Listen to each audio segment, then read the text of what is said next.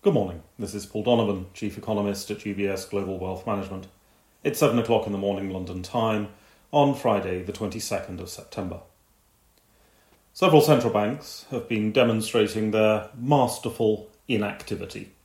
The world leader at masterful inactivity is, of course, the Bank of Japan, which did nothing overnight.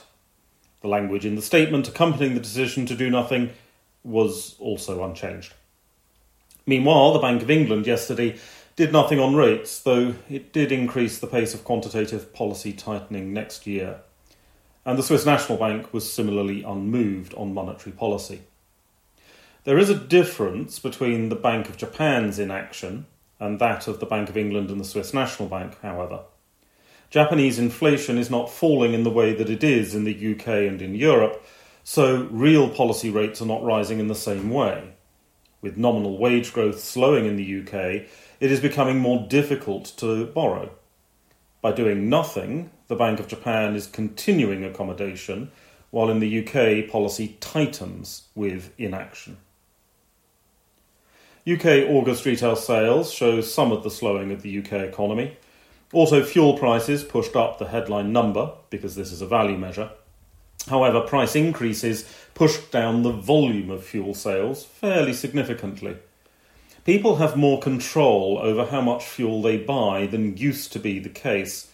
If you have flexible working, going from working from home 2 days a week to working from home 3 days a week will cut your commuter-based fuel consumption by a third, fairly obviously.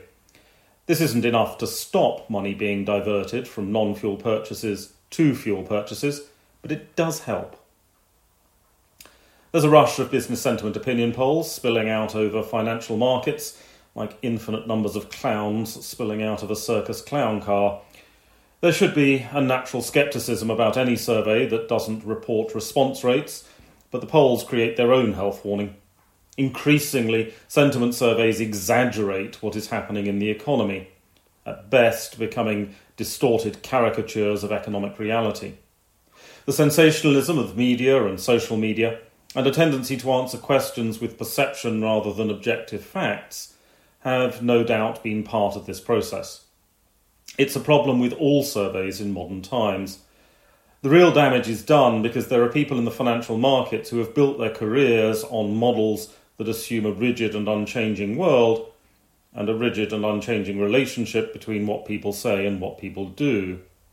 Such individuals then generate narratives from sentiment surveys that will fail to predict the future or recognise the reality, because they fail to recognise the rigidity is not a reliable trait in financial markets. There are various central bank speakers on the agenda today, including some from the Fed.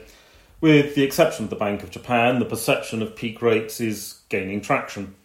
The question is when rate cuts begin. Bank of England Governor Daly was making it clear that rate cuts would not be coming very quickly.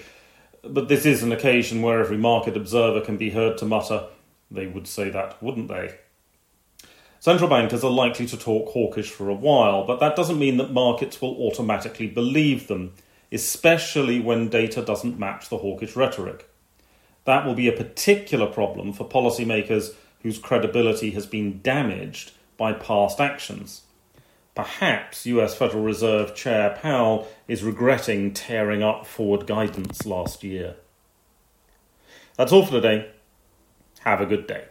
UBS Chief Investment Office's investment views are prepared and published by the global wealth management business of UBS AG or its affiliate, UBS. This material has no regard to the specific investment objectives, financial situation, or particular needs of any specific recipient and is published for informational purposes only. As a firm providing wealth management services to clients globally, UBS AG and its subsidiaries offer both investment advisory services and brokerage services. Investment advisory services and brokerage services are separate and distinct, differ in material ways, and are governed by different laws and separate arrangements. In the USA, UBS Financial Services Inc. is a subsidiary of UBS AG and a member of FINRA SIPC. For information, please visit our website at ubs.com/working with us. For a full legal disclaimer applicable to the independent investment views produced by UBS, please visit our website at ubs.com/CIO-disclaimer.